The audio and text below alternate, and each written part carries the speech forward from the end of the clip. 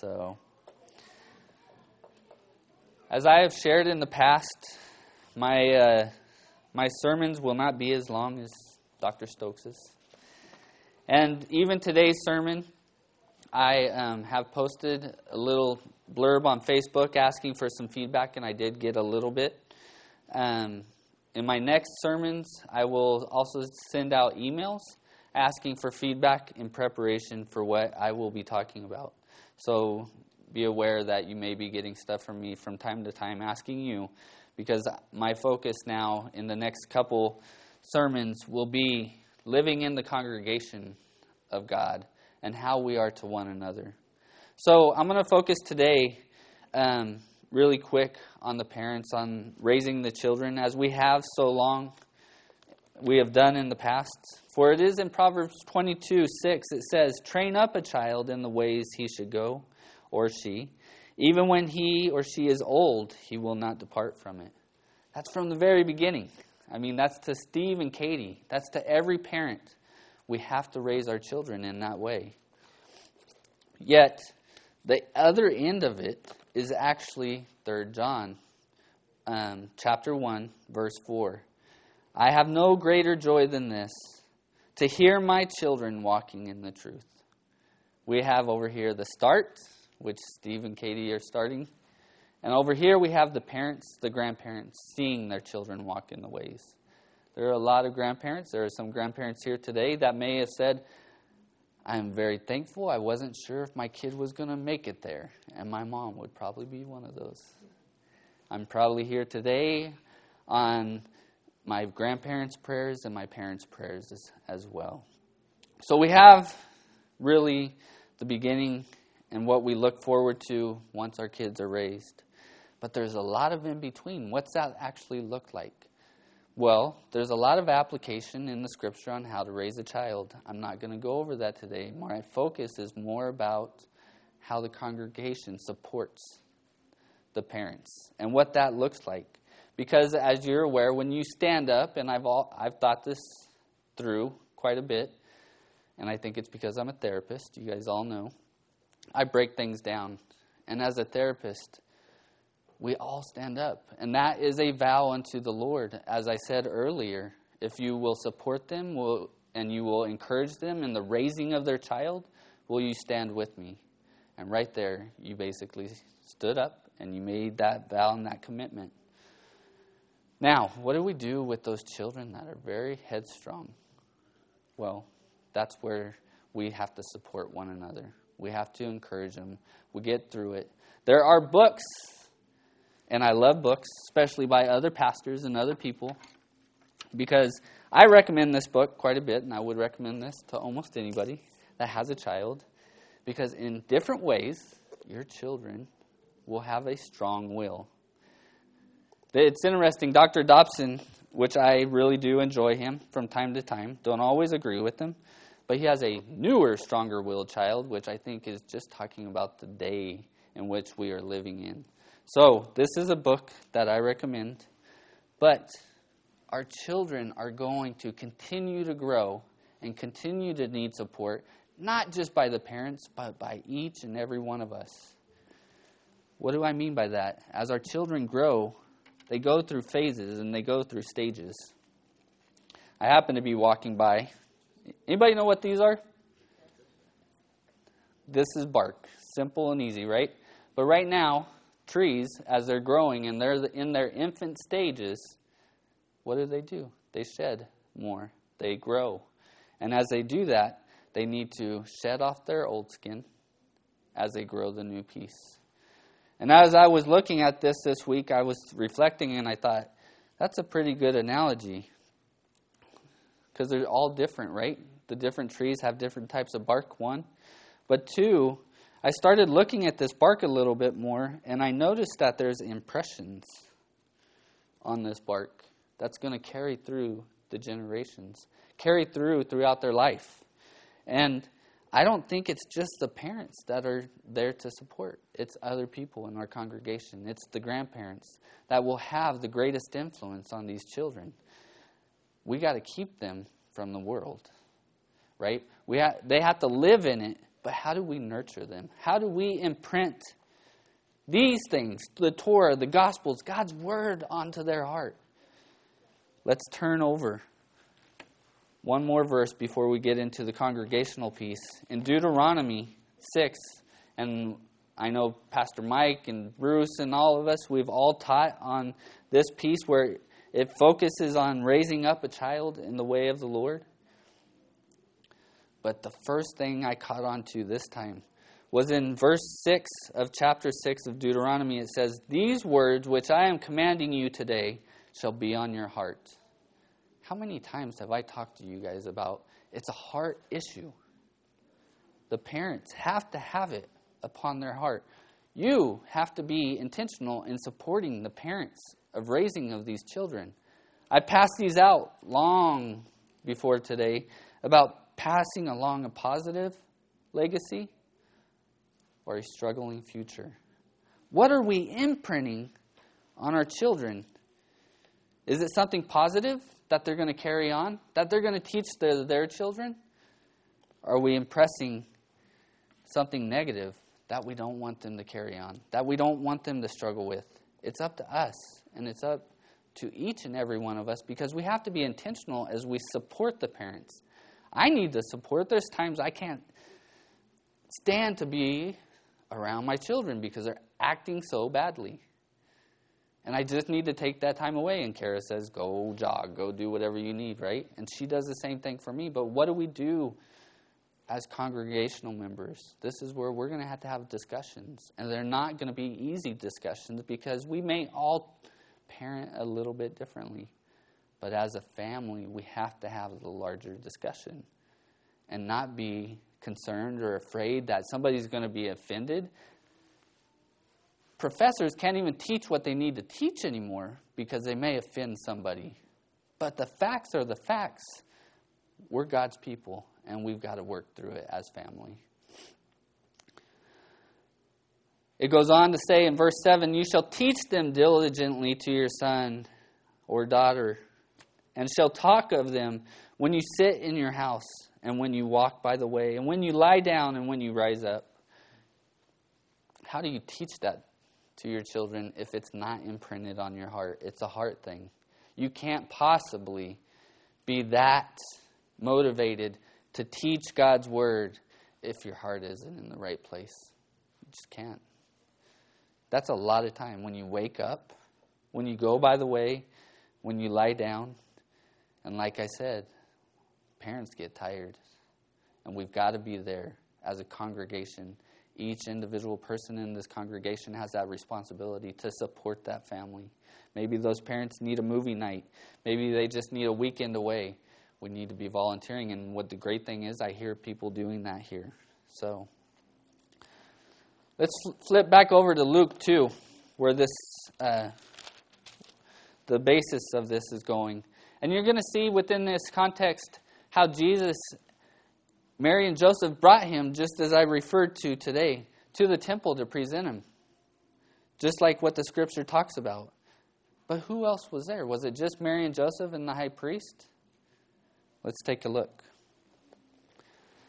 "And when 8 days had passed before his circumcision, his name was then called Jesus, the name given by the angel before he was conceived in the womb," which all of us do in the naming ceremony at the home. It's a smaller community, a tighter-knit piece of what we are here, and they named the child.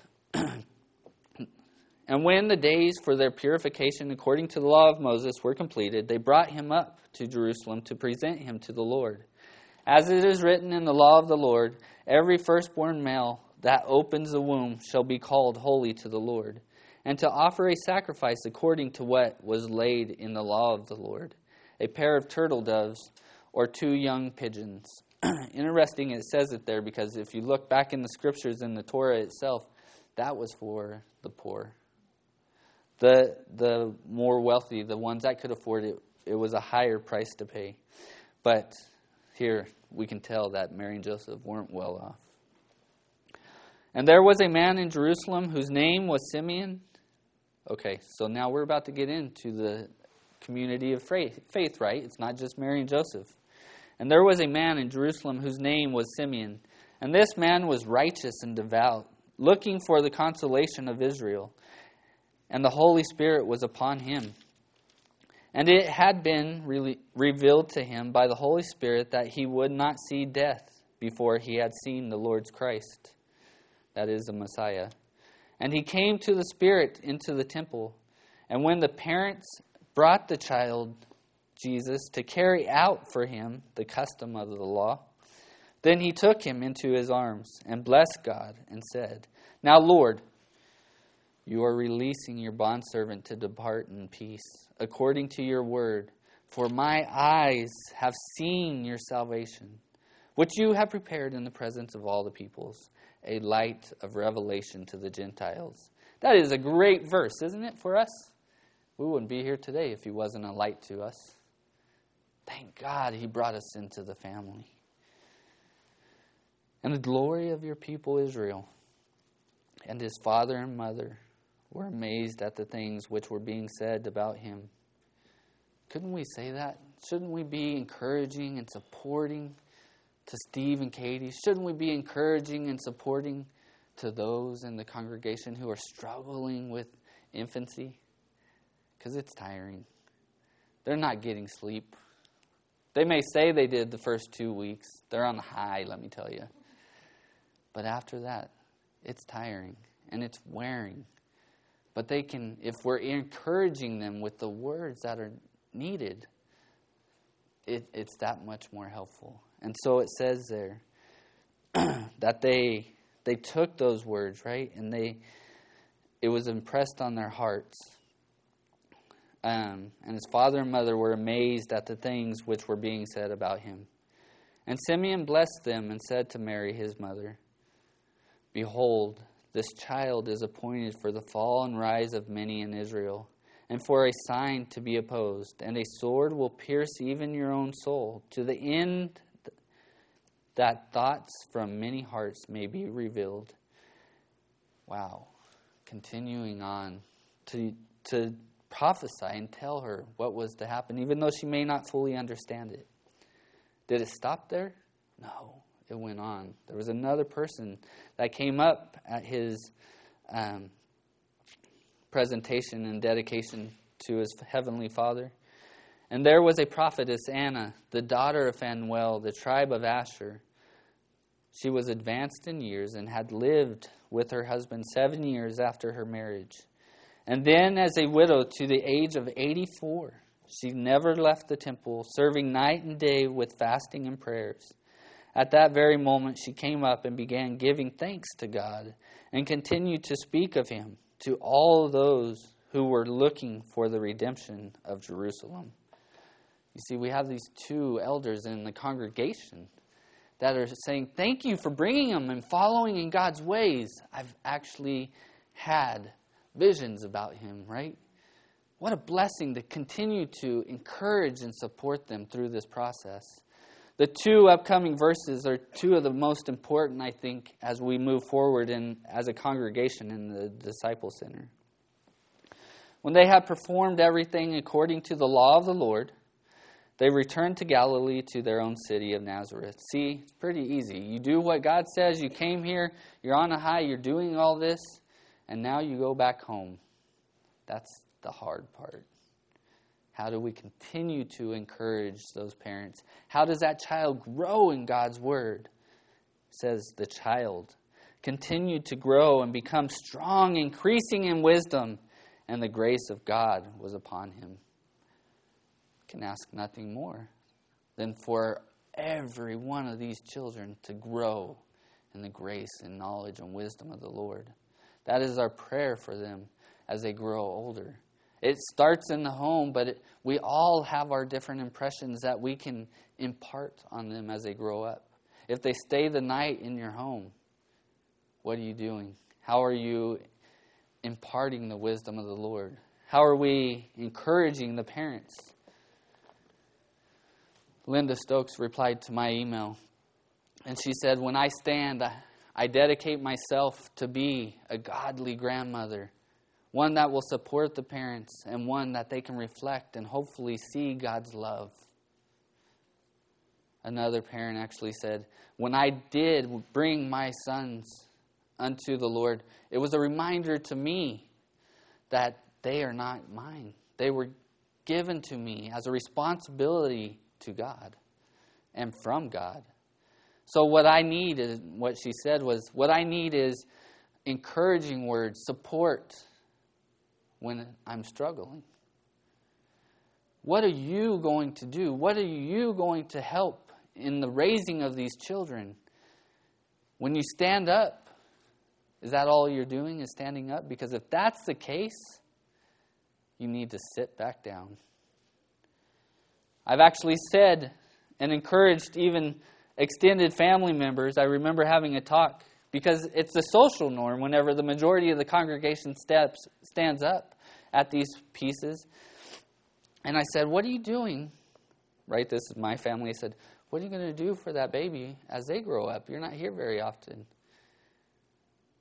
And it stopped that person in their tracks, and they said, I don't know.